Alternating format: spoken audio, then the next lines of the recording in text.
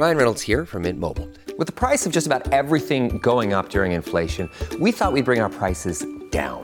So to help us, we brought in a reverse auctioneer, which is apparently a thing. Mint Mobile Unlimited Premium Wireless. How to get 30, 30, bit to get 30, bit to get 20, 20, 20, bit to get 20, 20, bit to get 15, 15, 15, 15, just $15 a month? Sold! Give it a try at mintmobile.com/switch. $45 up front for 3 months plus taxes and fees. Promo rate for new customers for limited time. Unlimited more than 40 gigabytes per month. Slows full terms at mintmobile.com. Cats at Night. Now here's John Catsimatidis. Welcome back to the John Catsimatidis Cats at Night show. On the line with us right now, Anthony Scaramucci, American financier, entrepreneur, author. He's the founder and a co-managing partner of investment firm Skybridge Capital. Welcome back to Cats at Night. Hey, it's great to be back on. Merry Christmas, Happy Hanukkah, Happy Holidays, everybody. Well, we celebrate everything, Mooch. Tell us, give us an update to all Americans. What the heck is going on in cyber currency and bitcoins and our other friend down in the Bahamas? Well, first of all, let's take a step back. Macroeconomically, we're having a very rough time. This is probably the worst year since 1971. You've got a combination of a hawkish Fed, a declining stock market, declining bond market. The cryptocurrency markets are down anywhere, John, from 60 to 80%. If you've been following cryptocurrency since its inception in 2009, you typically get 1 year down 60 to 80, and then you get 2 years of highs, a third year of all-time highs, and then another correction. And so that's been starting to happen. What I find most interesting is I made my first Bitcoin purchase in October of 2020 at about 16,900. It's sort of round-tripped back to that level. I think what's going on right now is a bottom. I could be wrong. Obviously, it's very difficult to predict bottoms. But the pessimism out there is incredibly strong. And I would just point this out to you that when Sam Bankman-Fried was accused of fraud, the markets dropped anywhere from 15%. When he got arrested and now he's in jail, Bitcoin actually rallied. So I do think we're getting closer to a bottom in cryptocurrencies, but the macroeconomic backdrop is very, very bad. And just two quick sentences on Sam Bankman-Fried, who you guys know, I know well.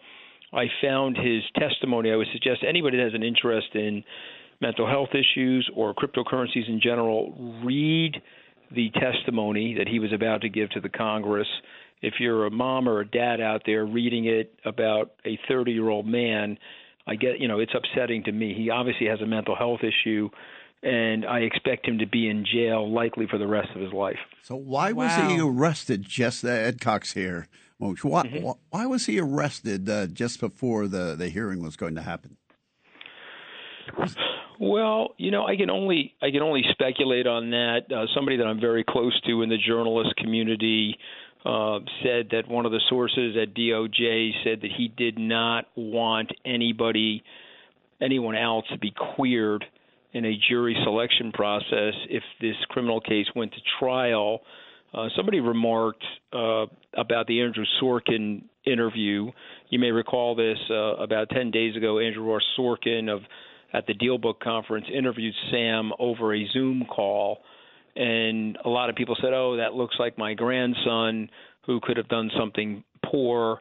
You and I both know you need 1 out of 12 jurors to acquit, and then you've got a not guilty situation. And I think if you think about the harm that he's done, and you think about the multitude of people that are now testifying that were on his team to the fraud and to the harm, and if you listen to Mr. Ray, who's now the CEO of FTX, but the bankruptcy administrator, if you will. This was old school embezzlement. This was old school fraud. And I think they wanted to take the microphone away from him. So that's my insight there. I don't know if that's accurate or not. I can only guess, but that's from pretty close journalist friends of mine that are close to the DOJ. It's Richard Weinberg, Anthony. So why did Maxine Walters, the chairman of that finance committee in the House, try to cut off all questioning of other witnesses? Well, if you want to go down the rabbit hole of conspiracy, or you want to go down the rabbit hole of what she's worried about, obviously she accepted large campaign donations from him. I think both sides are going to be found out to be in trouble here, because I think he gave the money to the Democrats openly. That was part of his virtue signaling strategy to the woke left and to the journalists. But I think he was also giving money through various LLCs that didn't look like they were necessarily attached to his name to Republicans. And so he probably was, 60-40 Democrats or Republicans. He also stepped out $55 million to one of his executives in a loan, and that executive poured about $25 million of that into Republican fundraising, which is one of the reasons why the Department of Justice has him down for campaign finance fraud and campaign finance violation. So, was this customer money, Mooch? I'm sorry? Was this customer money versus his money? Well, I think that, I think we're going to sort all of that out, but I think it has to be some customer money. I think he, and John, you and I talked about this when it happened. He owned a piece of my business, fully disclosed. He owned 30% of my business. When I found out what was going on, I turned to my wife, Deirdre, said, listen, I need to fly to the Bahamas tomorrow.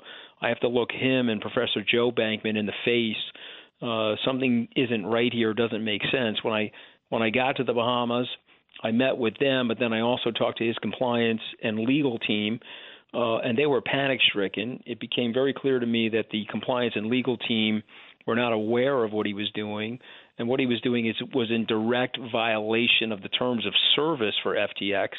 And I was told they moved somewhere between $6 or $7 billion from customer accounts into Alameda, which was Sam's personal piggy bank. So you have to assume that some of the money that went to these charities, some of the money that went to the media, some of the money that went to the politicians was stolen money. If it's in bankruptcy, is it a United States bankruptcy or Bahamas bankruptcy? Well, it's interesting. Some of those entities are in bankruptcy and being administered out of the Bahamas. Most of those entities are being administered out of Delaware. And so, does the trustee, if a trustee is assigned, has the ability to claw it back from the charities or claw it back from good question. The politicians? Good. It's going to be good work for lawyers. A lot of fraudulent conveyance, quote unquote. There you go. Ed knows that the real winners here are going to be the attorneys. Are going to be ratcheting up huge fees on this, like they did with Madoff, and like they did with Enron and other cases like this.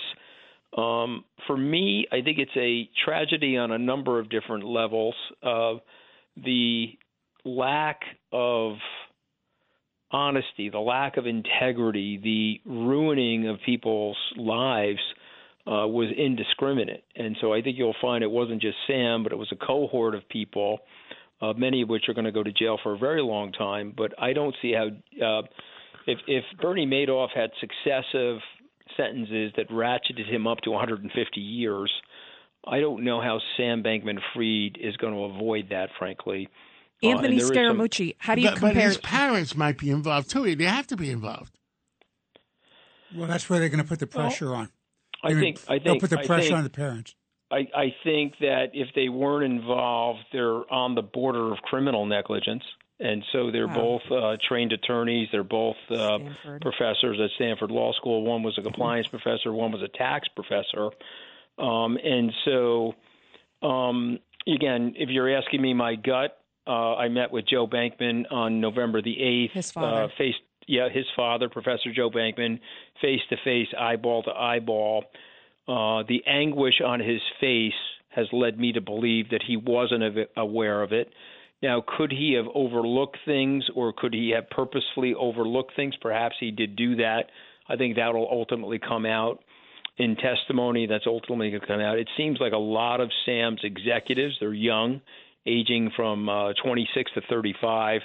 They are telling they're telling Anthony the full Scaramucci, story. we've got a minute left. How does this compare to 10 seconds left. 10 seconds? How does this compare to Madoff? Different from Madoff, will be resolved with less recovery than Madoff, so that's the bad part of it. Yeah, Madoff really worked at concealing it, and too. will those Democrats that got that money, will they be forced to hand it back since it could be stolen money? The Republicans. The Republicans. You're right. I don't think it's I don't think you're going to find it's both Democrats and Republicans when it all comes out. Okay. Anthony, have a great again. weekend. Thank you.